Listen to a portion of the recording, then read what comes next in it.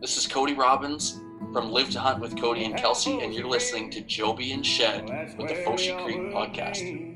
You're listening to Joby and Shed on Foshee Creek Podcast. You're listening to Joby and Shed on the Foshee Creek Podcast. It's not as good to speak the language, but it's close.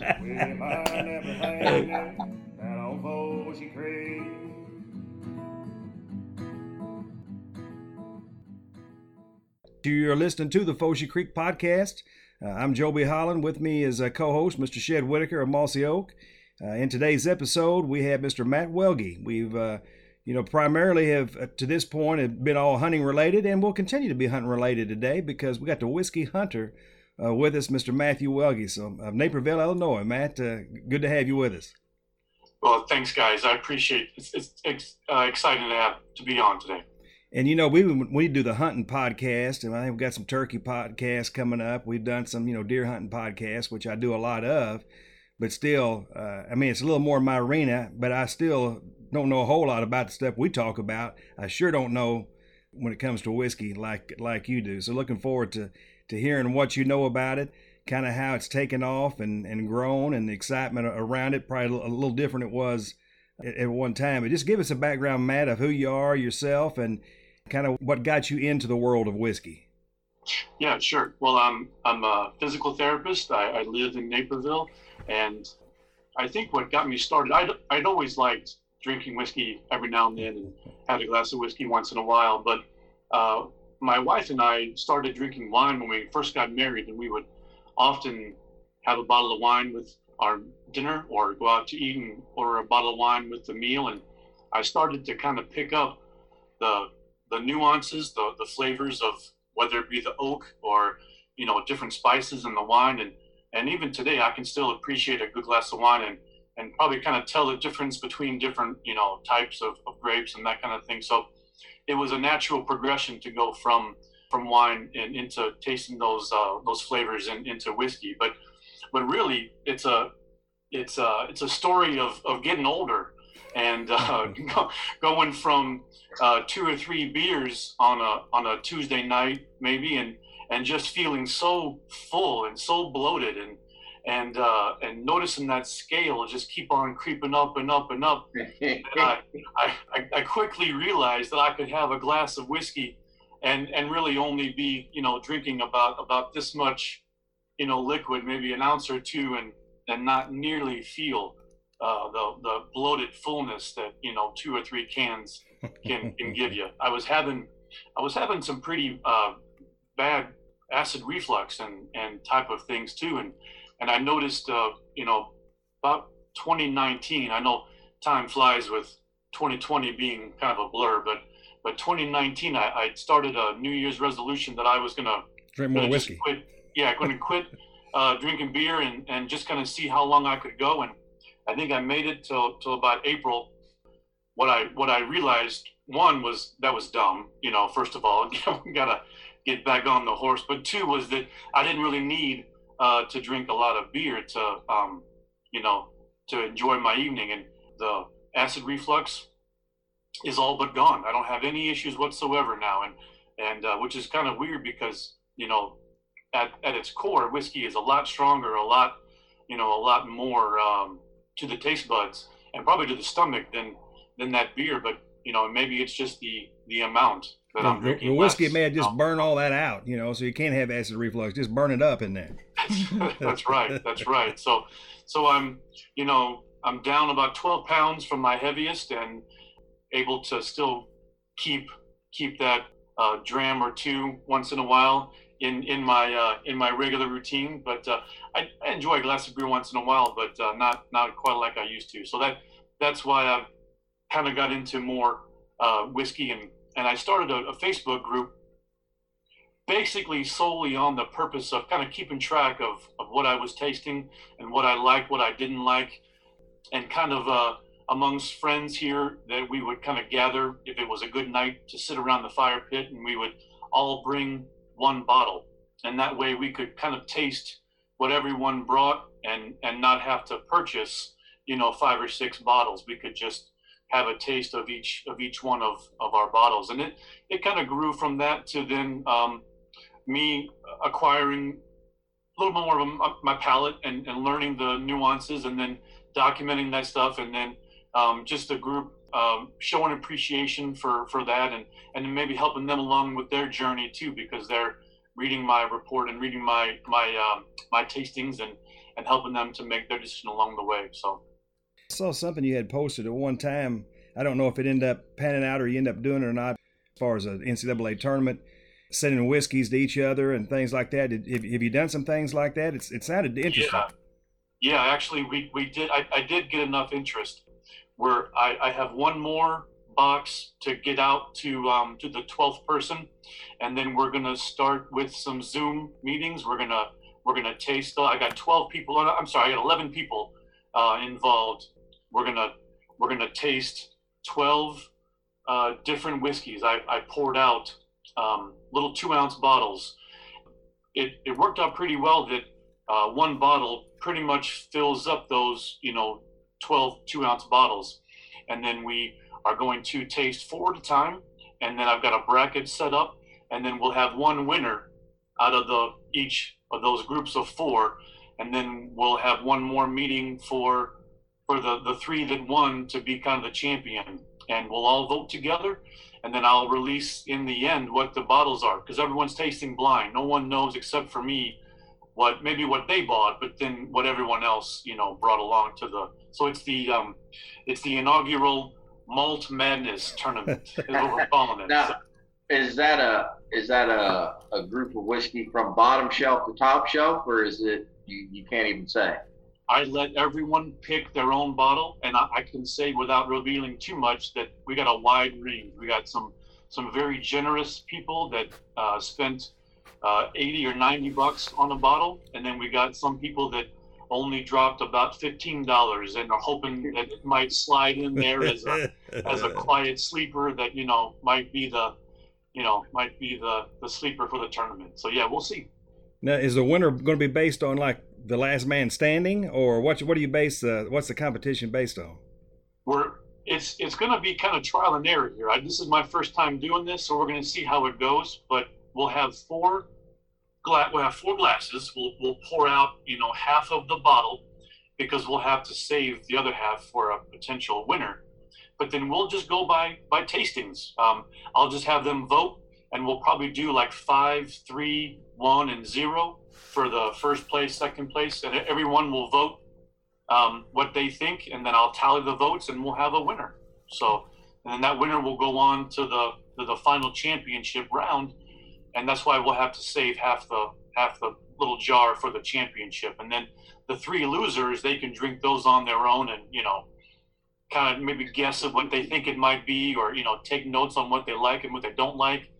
So then when I reveal the bottles in the end, then they'll know everything. So tell us a little bit about the art of whiskey hunting, what all that encompasses and entails. And it seems to me from an outsider looking in, like you mentioned wine earlier, and that's been more of a thing, I guess, where you swirl it, smell it, all that. I haven't done that, but I mean, I know that's part of that. Whiskey to me seemed like something that you used to drink to get where you needed to get a little bit quicker, and most of it bottom shelf, whatever it took, and do it cheaply. And it's just really evolved and changed. It's more of a social thing now, kind of as you're talking about your tournament there. So talk to us a little bit about how it's evolved and the art of whiskey hunting. What is all that?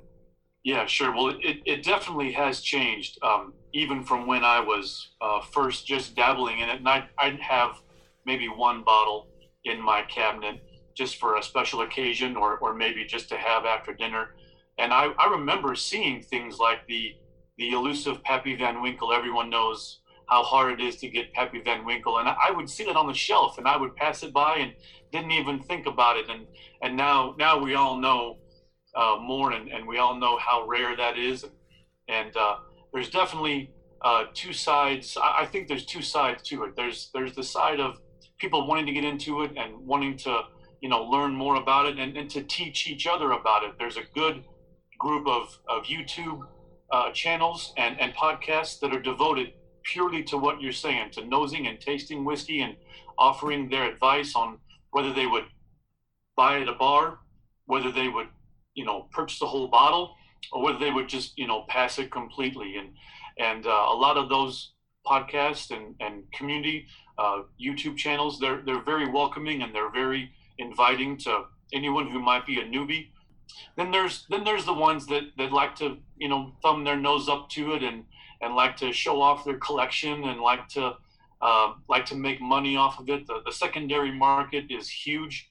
That's when you buy a bottle, either because you maybe know someone in distribution, or you've got an in on a liquor store owner or something, and you buy a bottle that's hard to get or allocated, and then you just turn right around and then you post on Facebook, hey, I want to sell this for 10 times the value or whatever. And those kind of things, a lot of us purists don't really appreciate too much.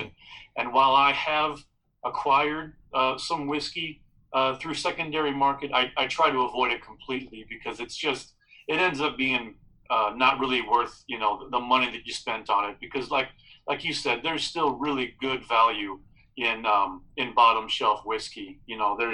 There's some great ones that you can get for under $20 that, especially if you're new to it and getting into it, there's no need to drop that much money on it. So now what is, I've tried Pappy Van Winkle before, and I just know it tasted like whiskey. I was like, hey, I know it's whatever it is, $80 a shot or $100, whatever it was, but I tried it. Is there I guess you could say, is there a sin that you should not do with whiskey, like 7 and 7, or Crown and Coke, or Crown and Sprite? Is there when you're tasting it, is everything purely just on the rocks, or are you guys mixing it? Or I like it mixed. That's just me, but yeah, I think the best answer is that if anyone's telling you how to drink whiskey, you should go drink with somebody else, because there is. I've told everybody how to drink before at one time or another. It's mostly, you're not drinking enough. Keep going. Yeah, you're not sick yet. There is no wrong way to do it, and to be honest, for a lot of people, that's the only way to get into it. Whiskey by itself, neat in a glass by itself, it is so strong. It's got a pungent bite to it, and if you were to do that fresh off from just wine or beer, you're probably not going to be able to stick it out. You're probably going to just be disenchanted and move on to something else. So a lot of people get into it with mixing with ginger ale or mixing with Coke, and then the only financial waste I see is spending a lot of money on a really expensive whiskey and then just putting Coke in it, because you're not really tasting the whiskey at that point. You're just tasting, So if you're gonna do that, I say go for it. Something like an Evan Williams single barrel, that's less than $25, and that's going to give you a good bite of that rye spice without running too much money. And then the other one, the Evan Williams Bottled and Bond, that's 100 proof, so a little more punch. It might stand up to a cocktail or to a whiskey and soda. So yeah, there's no wrong way. When you're testing these whiskeys, are you doing anything to clean your palate between each whiskey you try? Usually when I crack a bottle open for the first time, I don't have anything else open. I just have I got a glass of water and I got a notepad just to write down some notes, my first impression of what I'm smelling and what I'm getting from the whiskey itself. And usually you're going to get a good amount of oak, quintessential flavors like toffee, honey, different things like butterscotch maybe. But the quintessential for bourbon anyway, for a bourbon whiskey, is caramel, vanilla, oak. Those are the quintessential things. Something a little bit different, like a single malt scotch. This is a Port Charlotte Isla single malt scotch. That's going to be a real strong, smoky, peaty kind of a whiskey. So you're gonna nose that, and you're gonna get campfire. You're gonna get ash and smoke and phenols, like you just opened up a barbecue pit and you're sticking your head in there. So those things are just kind of what your tastes are. But for me, initially, nothing else, just the glass, notepad, and then I'm going to write down my notes. And then after that, then I'll look up what other folks have said, other reviews, and I'll see what compares, how it differs. But I never write down anything more than what I'm feeling, what I taste, and what I smell. So yeah, it's a personal thing. It's whatever you like. Yeah. Now, Port Charlotte sounds like it'd be good to have around a deer camp or a barbecue or something like that. But I don't know, is that fairly high end, the Port Charlotte you showed there? Yeah, it's going to run in the upper 60s, $68, something like that. But there are plenty of good peated whiskeys with that smoky flavor that you can get for less than 60. Ardbeg is a single malt, and it just sounds like something a pirate would say, Ardbeg, Then there are blends, there are blended scotches like Johnny Walker. Everyone's heard of Johnny Walker, but if you get like a Johnny Walker Black or a Johnny Walker Green Label, those are blended whiskeys. So you're going to get a little bit of peated scotch mixed in with unpeated scotch. And that way it's going to maybe stepping stone your way into the peated world, because a single malt, it's going to be a strong smoke influence. Now, what do you mean by peated? Well, peat is what they use to help give it that smoky flavor. So now what they'll do is they'll go up into the land of Scotland and they'll actually dig out a piece of earth, and it's years and years and years of that mossy, greeny pasture that's just condensed itself down into this packed earth that it looks like dirt when they dig it out.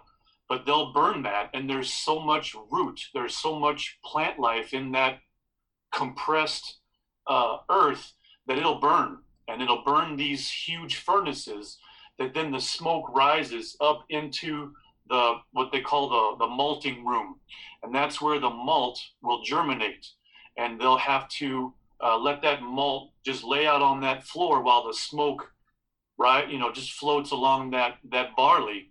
And when that barley starts to germinate, that's basically what malting barley is that it starts to germinate, and then it's ready to be mashed and milled into that powder that then eventually turns into whiskey.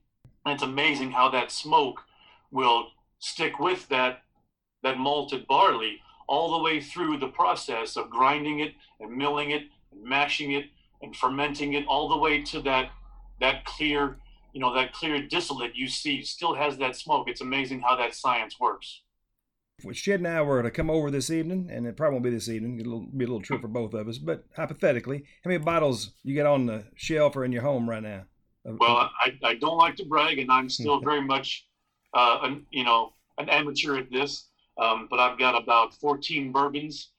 I've got about 8 or 9 rye whiskeys, and I have 4 or 5 Irish whiskeys, and then I've got 4 or 5 Scottish whiskeys. Now, where would, like I said, I don't know much about this. What about like tequila and vodka? They would be completely separated from whiskey side of things. Well, yeah, I mean, it's still going to be a spirit, and some of the tequilas that you can get into, they can be aged in barrels, so they can give you some of that barrel influence too. It's interesting how that tequila is, a emerging market as well too, because they're finding newer ways to make that stuff. And it's great how whiskey is starting to be aged in wine barrels, and they're starting to use rum barrels, and rum is starting to use tequila barrels, and they're starting to mix and match and different things to offer different variations of different things. And typical Irish whiskey is aged in used bourbon barrels. So they will take bourbon barrels that once had bourbon in it in the US, and then they will ship them over, and they'll put the Irish whiskey in those. But they'll also use Oloroso sherry casks, and then they'll blend those two together. So bourbon and Oloroso sherry are used to age something like an Irish whiskey. But then for bourbon in the US, bourbon uses only new aged or new charred oak barrels. That's the rule for bourbon. Matt, to go back a little bit, I guess, to a very fundamental level, how would you define whiskey in and of itself? Explain to us or folks listening that had no concept of whiskey or what it is. What's your definition? Yeah, I mean, the easiest definition is it's a distilled spirit, but it's usually a grain. It's going to be a grain spirit. And it started because farmers had too much grain.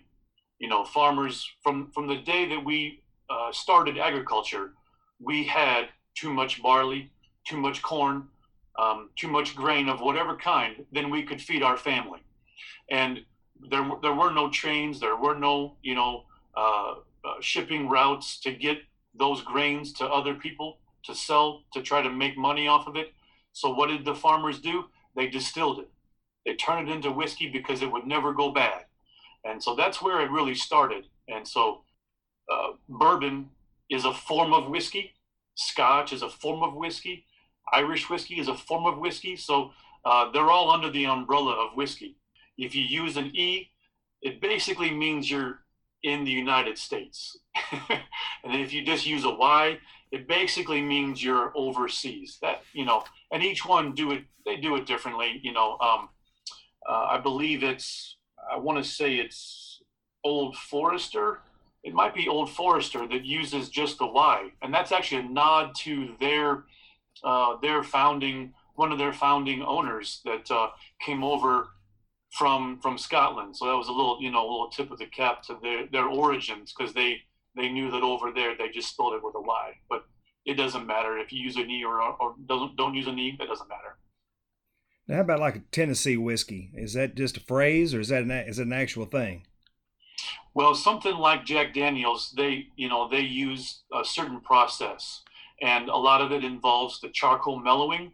So they will basically use bits of charcoal to help filter some of that whiskey as they're filtering it out, and the charcoal mellows it a little bit, and that process, folks at Jack Daniel's, they want to just keep that trademark, process. So anything that's labeled Tennessee whiskey, it's really more just a nod to the pride that they have of where it's coming from. Good old Midwesterners. There's nothing like a good Midwestern pride. Whether it be from Kentucky or Tennessee, they're going to put that on the label if they can, because they're proud of it. So when you're doing these tastings, like you said, you guys are going to do 4. Now, if I had 4 good whiskey drinks, I'm going to start feeling pretty good, and all of it's going to taste good. So what is the limit to where you say, okay, we only do 2 because, then we start getting a little fuzzy in the head, or is there a certain ladder that you go up and say, oh, well, if we're going to do this tasting, like you had talked about, you guys all get together. I know if I got together and had 12 buddies and we did 12 rounds, I'm in trouble. Yeah, well, especially with whiskey. Beer, I'm going to feel like a bloated pig, but with whiskey, I'm going to be doing something that my wife's not going to be real proud of. Well, there's definitely something that most people that are into whiskey probably don't even want to share, and that's that we've all had that night where we've had too much. It's very easy when it's tasting good, it's going down well. But for me, if I'm just comparing one whiskey to another, I don't want to do more than 3 or 4, and I'm only going to pour just maybe 1 ounce, if that, just enough to get a taste of it. Because once you taste one, and then you can move on to the next one, you can get a comparison with just a really small sip. You don't have to really take a full shot, to get the nuance and to get the flavor. But yeah, you definitely have to be careful about tasting more than one. Now, if I'm with my friends just around a fire pit, we're not going to be too much, nosing and picking out the little nuances. We're just going to be gathering with each other, and that's the best way to share whiskey, if you ask me. The only way to really enjoy whiskey is to share it with a friend. So, what is your favorite one? Well, I'm really partial to rye whiskey, and rye whiskey has a lot of variants. To be considered a rye, it has to be 51% rye. The rest can be a combination of corn and malted barley, but it has to be at least 51% rye, whereas bourbon has to be at least 51% corn. That's the main distinction. So I lean more towards rye, usually, if I had to pick a favorite. And I don't have a bottle with me, but the Colonel E.H. Taylor makes a straight rye whiskey. That's got to be one of my favorite. It's about 80 or 90 bucks on retail. But there's another one that's a little more easier to find. And this Wilderness Trail, it'll run you about $60, I'd say. They're from Kentucky, but they are really doing some interesting things with rye whiskey. And it's got a good balance of pepper spices, some mint, some clovers, some cinnamon spices. Really, I like a good spicy flavor to my whiskey. And that's why if I'm drinking a bourbon, I lean more towards the higher rye bourbons. But that would be one of my favorites for sure. Now, are you smoking a cigar when you're drinking that? Because I know a lot of my whiskey drinking friends like those big cigars. You know, I used to, but you know, I had to cut that out. It was a long story, but there's a little bit of cancer in the family, and so I promised my wife I would no longer do that. So as much as I do miss that once in a while, but you know, there are good things you can pair with whiskey besides a cigar. Something like dark chocolate. If you ever get a good spicy bourbon or a spicy rye whiskey, get yourself a little bit of that dark chocolate and then taste those kind of back and forth together, and you can really, it's interesting what that'll do. And then something else might be something creamy, like maybe even ice cream, just because what that'll do to your mouth, the fatty oils and the fatty creaminess in that ice cream. Then you just take a sip of whiskey, and what that'll do to your taste buds, it's pretty amazing. Now, did you start, Matt, when you started first drinking whiskey, were you tasting the specific ingredients in there? Did you pay attention to it? There had to be, I guess, a discernible point there when you decided to start paying more notice, being more of an art than just drinking it. How did you get that point where you could pick out the individual flavors? Definitely. Oh yeah, you know, like I said, even when I was drinking wine more with my wife, with meals and with dinner, I was starting to pick out, you know, some of those things. And we would even go to tastings at wineries or whatever. And I was amazed at what I could, you know, kind of pick up.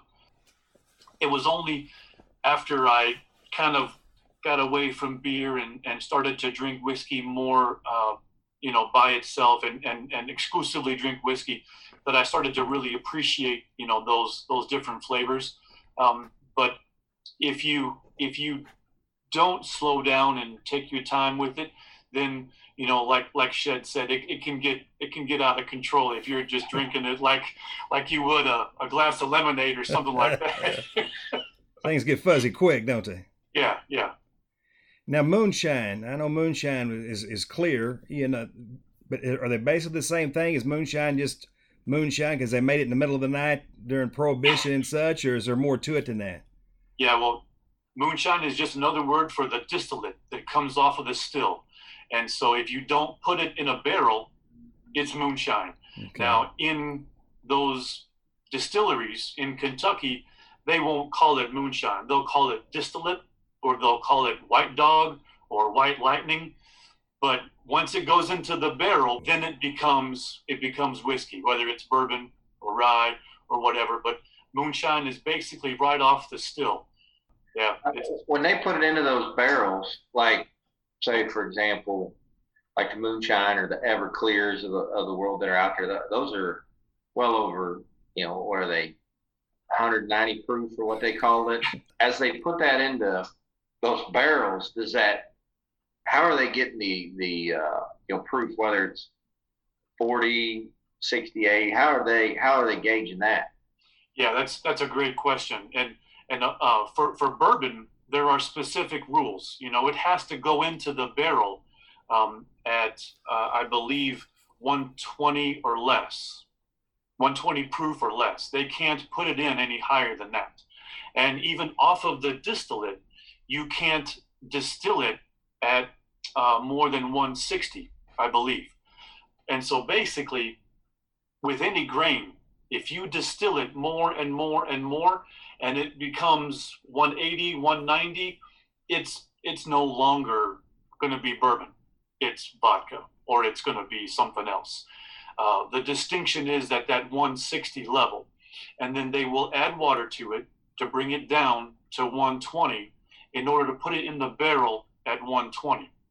And now once it's in that barrel, that really just depends on the conditions, where it is. If it's someplace like in MGP in Indiana, where they have climate controlled warehouses, or if it's in Kentucky in an old wooden rack house where the summers can get really hot and the winters can get really cold, you'll get different variations because the water will evaporate at certain temperatures and the alcohol will evaporate at certain temperatures. And that's always what they call the angel share. The angel share is what the barrel loses over time, right? And so if you were to have a lot of alcohol evaporate, then that barrel might be a lower proof. But if you had more water evaporate, well, then you're going to have a higher proof whiskey coming out of that barrel. But at the end of the day, before they put it in the bottle, they can always add water to it.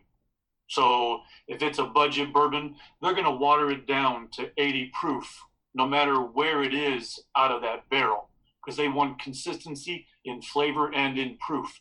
But then something like a Stag, George T. Stag, that's the Buffalo Trace Antique Collection, that's going to come right from the barrel right into the bottle.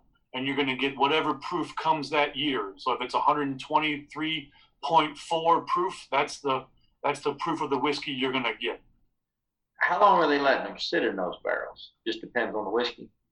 It does. It depends. And for something like for Kentucky, to label it Kentucky straight bourbon, it has to be at least 2 years. Now, for something like a bottled in bond, that's got even more restrictions. That's going to have to be a minimum of 4 years. It can be more, but it has to be a minimum of 4 years. There are labeling laws. There's, it seems like there's more restrictions on whiskey than there is on the food and the drugs that we use.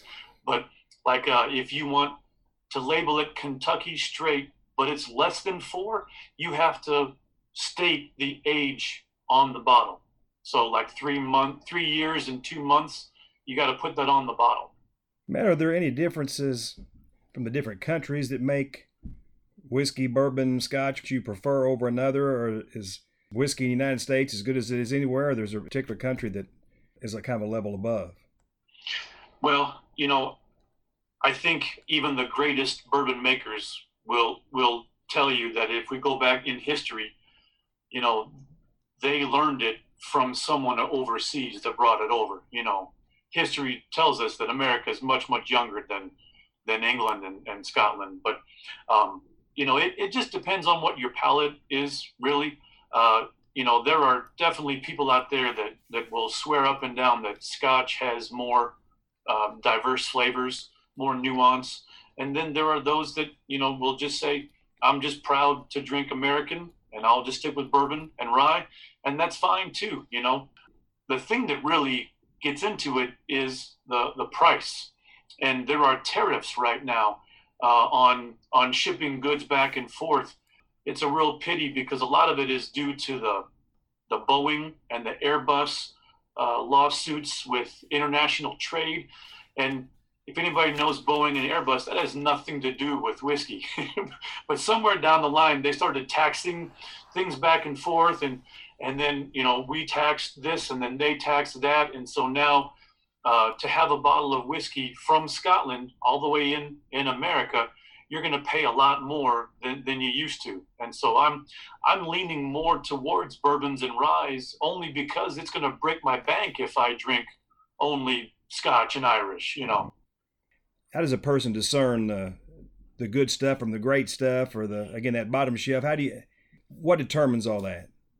Yeah, well, that's one of the best parts about me hosting this tournament and blinding all of the participants, is because hopefully they will just give their honest answers to what they taste and what they like. And then afterwards, I can tell them, this is what you're drinking. This is from, Japan and it runs this, or this is from, good old Kentucky and it only costs $14. That's the best part about blinding yourself. And I will often if I'm comparing whiskeys, I'll pour them in my glass, and then I will, label the bottom of the glass. I'll just put a little sticker on the bottom, and then I'll mix them up, and I will try to blind myself. That way I'm, giving an honest comparison just solely on taste before I let those labels influence you, because you can get a real fancy box and a real fancy tube, and you can see a price sticker and you can think, oh, well, that must be good. It costs $60 some dollars, but you can take it home and open it and be like, tastes like grass to me, or, whatever. The best thing to do is to start with what you can afford, start with what you can compare with, and then, branch out from there. How would you tell a person who's gone from maybe not drinking at all to guzzling it, how to start drinking whiskey from the aspect that you're coming from? What are the steps, or how should they go about that? Yeah. Well, I can steal this from some of the greatest tour guides down in Kentucky, and they'll tell you to just take a little bit of water and put it in your mouth. Take a small sip of water, and then and then leave the water in your mouth, and then take a small sip of whatever you're drinking.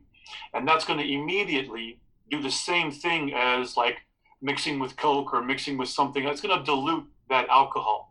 And then you're going to be able to taste some of the flavors. And then what you can do is you can slowly take a smaller and smaller sip of water until you're getting more and more whiskey. That's what you can do just in one sitting.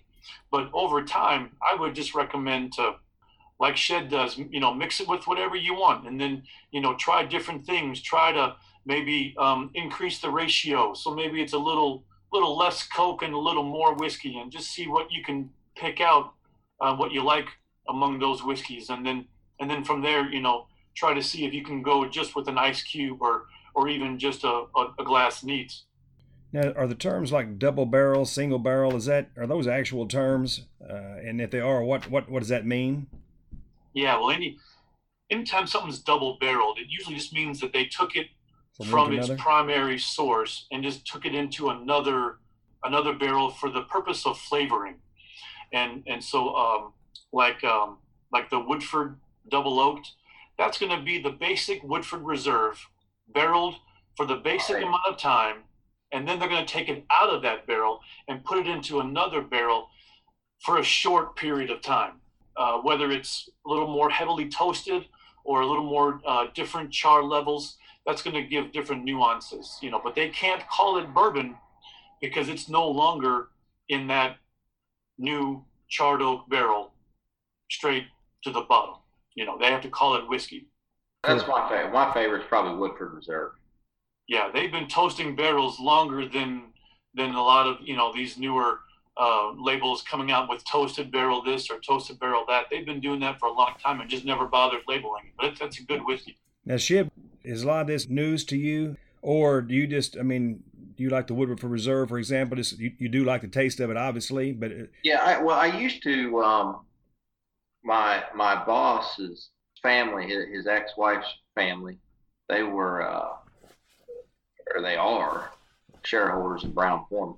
And his ex-wife's grandfather made the acquisition and bought Jack Daniels. So he introduced me to Woodford Reserve. And so for a few years at Christmas, I'd get a couple giant bottles and party like an animal when I could. But the Woodford to me it's really smooth, tastes well, and I can just about drink it by itself. But that's just me. A lot of times, like if I drink a Crown or Jack and Coke, I gotta have kind of something with it. But Woodford always was kind of smoother, not as, I don't know what you call it, as sharp, or didn't give you that. You drink it and go, it felt like your throat was on fire. Do you get some oak? Can you taste some of the oak barrel when you drink it? I don't. I never really thought about that. I just and honestly, I never really thought about that till you had kind of brought it up and talked about it, the different flavors. I've tried like, what is it, the maple crowns and some of that stuff where they've mixed the flavoring in with it, and you can taste that. But I guess I've never really thought about, can you taste the oak barrels, or can you taste certain things. Usually I've just been in a situation where let's hammer down and not really sat back and went, oh, hey, this is good. Now, I do like my wine at night, and so a lot of times me and my wife buy a lot of different bottles of wines, and we'll try that, and some of them, different flavoring and what we like. But I've never really done it much with whiskey. And then I've always kind of on the beer side of things too. I'm kind of particular. There's a lot of beers I just don't like. I'm not I guess you'd say a microbrewery guy where that you go to somewhere that's got 20 different beers you can try. I'm probably going to go give me a Bud Light because I know it tastes good. Yeah, you like what you like, and you should drink what you like. That's rule number one. Matt, what do you recommend for a beginner if you're going to recommend a whiskey for them to get started on? What would it be? Yeah, I would say anything that's lower proof. Like we're talking about. If you don't want to burn them out too soon with something that's too high proof, something that's going to be 80 proof or 86 proof, that's the minimum for it to be considered whiskey. Once you get below 80, it's going to be more of a label like a liqueur or some kind of generic term like a neutral grain spirit or whatever. But you can't call it whiskey or bourbon if it's lower than 80 proof. I'm kind of partial to Heaven Hill, but this Evan Williams 1783 small batch, that's a really good starter. It might have a little bit of a thin feel in the mouth, but it's got some good. It's 80 proof, I believe. I can read it in the dark here, but I think it's 86 proof. But it's got some cherry flavors to it. You can actually pick up some red fruit out of that. And then I would move up slowly into higher proof things. And I try to avoid a lot of the double barrels, like you were saying, a lot of the extra finished things. But I don't necessarily think that that's something that one would have to avoid. If you come across a bottle that is within your price range and you crack it open and you really like it, then go for it. But definitely, if I was going to tell someone to get into Scotch, I would not have them start with single malts. I would have them start with blended Scotches. So like a Johnny Walker, like a Highland Park, that's going to have just a little bit of that peat smoke to it without smacking them in the face too hard. And then they could slowly branch into things that might be a heavier smoke with the flavors. Tell me about the blended again. What makes a blended Scotch? Yeah, so everyone likes to use the term master distiller, and everyone likes to give the ultimate respect to the master distiller because he's the guy making sure that everything's coming off the still, as good as it can be for that quality spirit. But the real art is in the master blender. So he's going to take, a barrel of this and a barrel of that, and they're going to marry that together to not only create something that tastes good, but that's going to taste the same every single time they release those bottles. That's what's really amazing, that they can take a barrel of unpeated Scotch from something like, the Speyside or the Highlands. Then they can take a peated Scotch from Islay, and they can mix those together to create something that's sweet and smoky, but to be consistent with that's what really impresses me, with the master blenders. So any kind of a blend, it's gonna usually just say whiskey, perhaps, or it might say blended Scotch whiskey. But if it says single malt, that's gonna be from a single distillery, as opposed to a blend. Switching a little gears on you, you have been mentioned on Tony Kornheiser's show, I believe, twice now.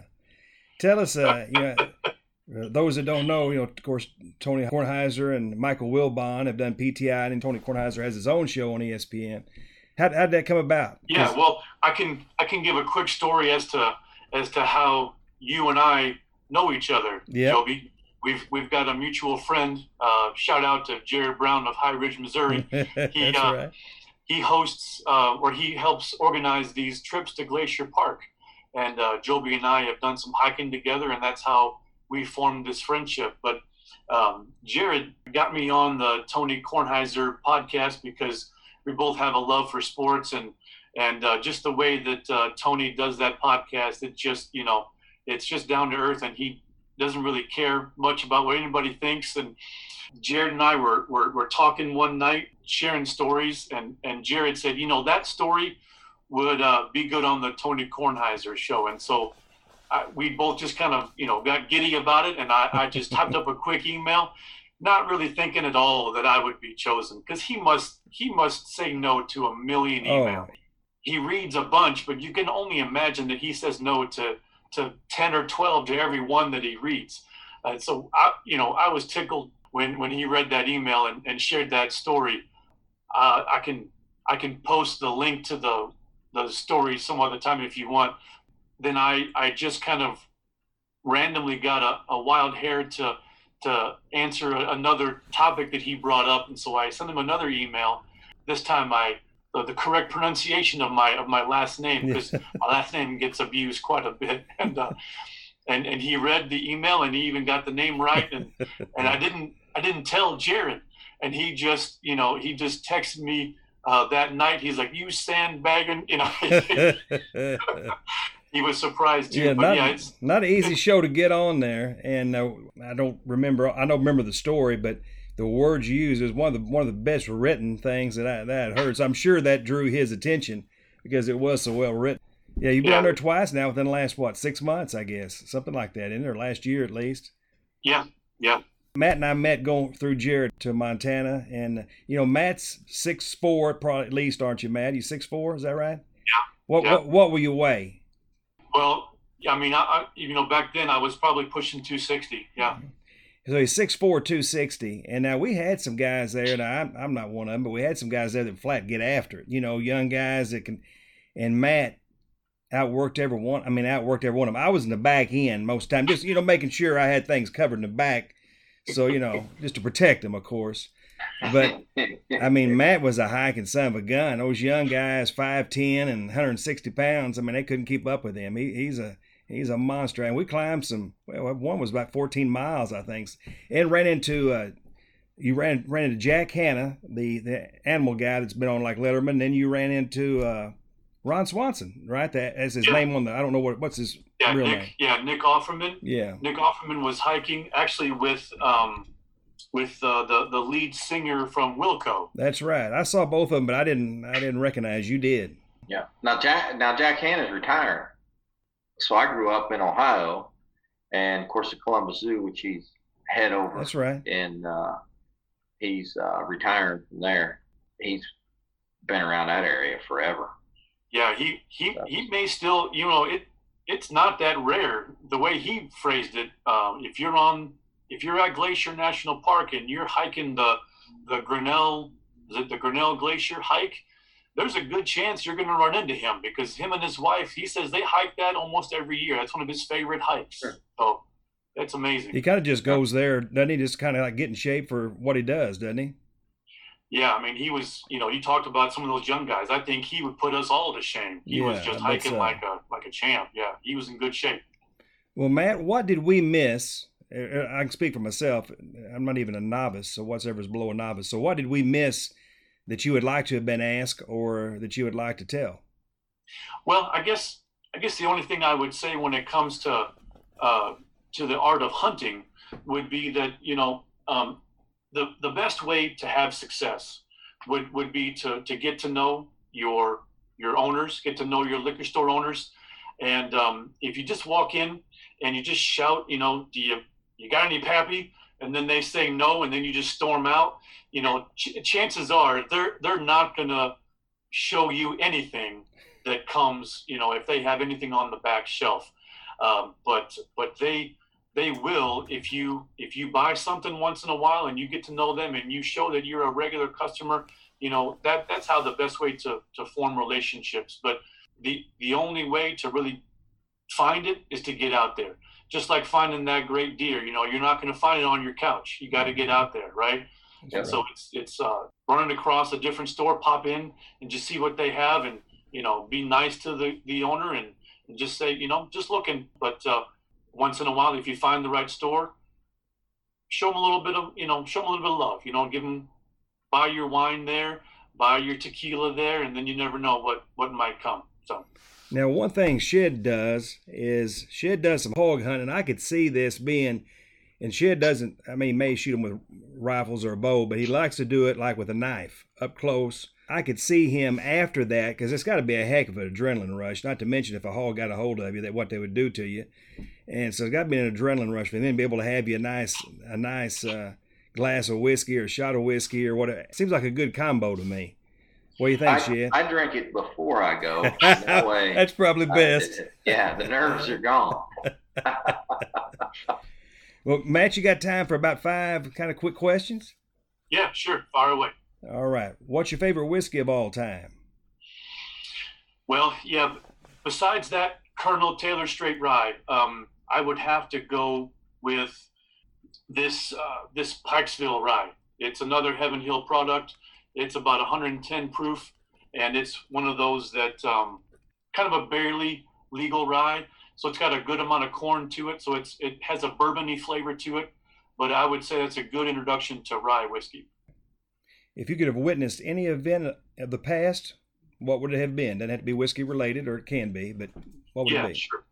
Well, I mean, to keep it whiskey related, I think I would love to be present for the days of the Colonel E.H. Taylor, and how he had that the Bottled and Bond Act passed, because, you know, up until that point, there was from tobacco spit to honeycombs and anything else thrown into the barrel, and they didn't have to put on the label.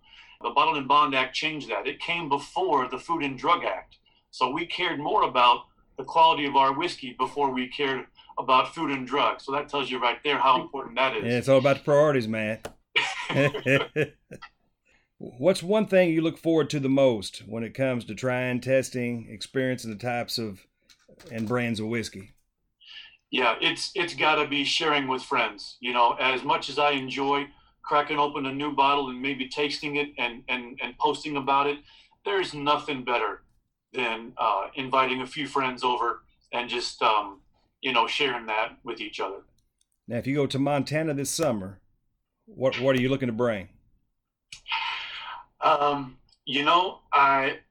think I might have to just wait and surprise you. We'll have to wait and see. What was that you brought a couple years ago? It was the Macallan. Yep, that's right. 15-year fine oak. Yeah. Last question. If you could have only 3 songs on your musical playlist, what would they be and why?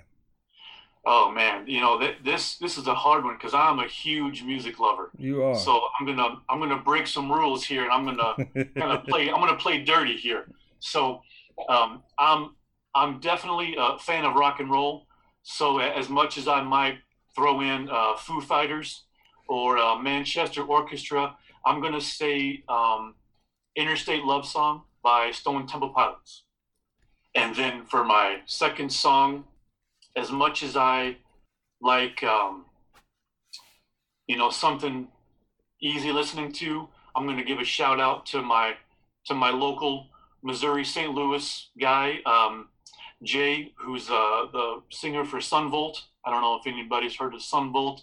Yeah, most people not from Missouri haven't heard of Son Volt, but they've got some really good songs. But their most popular song is Drowned by Son Volt. And then now, do you know them, Joby? No. Joby, he's Joby. I am, and I'm holding out hope right now, Shed, that I'm probably number 3. But I told him beforehand, don't include me. We'll just take that as a given. So it's like he's answering with 4. I didn't know, being from Missouri, if you knew those guys. Yeah, no, I don't. Yeah. If it ain't country, I probably don't know it. Yeah.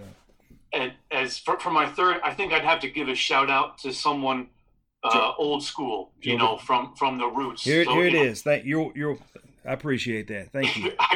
I could easily listen to something smooth like Forcia Creek or Chris Stapleton or Sturgill. There you go. But I think I would give a nod to Big River by Johnny Cash. So Okay. You can't go wrong there. Well, Matt, thank you. Any last words? Anything we missed? No, man. I think this was great, and I hope it was fun, and I really appreciate. The one thing, like I said, I don't know the first thing about hunting, but the way you guys treat each other and the way you guys treat your guests, it's really a positive, welcoming vibe. I think that there's not enough of that in this world. And so you've got a fan because, I love the positivity that, and I'm learning something as I go too. I now know what 160 and 150 means. I had to look it up, but it's really neat. So we live or die by that sometimes. That's right. I wish you all the success, So I appreciate that, Matthew, and hopefully we'll be able to get together this summer, maybe the next one, sometime here soon. So thanks for spending some time with us. You're as sharp a guy as I've been around, and when you do something, you do it and you study it and you know it. You've been outstanding, so have learned a great deal from you. So thanks for spending some time with us. I just appreciate it. I really learned a lot. I really enjoyed it. I told Joby before we did this, I'm like, this is going to be a really good one because this is something that it's very interesting to me how all that works. I really appreciate you coming on. It was really enjoyed it. Yeah, my pleasure. We'll do a revisit down the road. Thank you, Mr. Welge. All right, thanks. Cheers. Same to you. Shed, have a good weekend. Yep, I'll do it. Fix right. to go pick up my kids. Well, enjoy and y'all have a good one. You too. Thank you for spending time today with Shed and I and our guest, Mr. Matt Welge, the unofficial whiskey hunter. Please check him out on Facebook and his Whiskey Wise Facebook group. Please assist us by liking and rating today's episode and also by subscribing to the Foshie Creek Podcast. We are not a sponsored podcast, so the only way we can reach a broader audience is by word of mouth and the number of subscriptions, likes, and positive ratings that we receive. Please share our content on your social media platforms and with all your hunting and whiskey drinking friends. Thank you again for listening, and as always, we learned everything we knew down on Foshie Creek.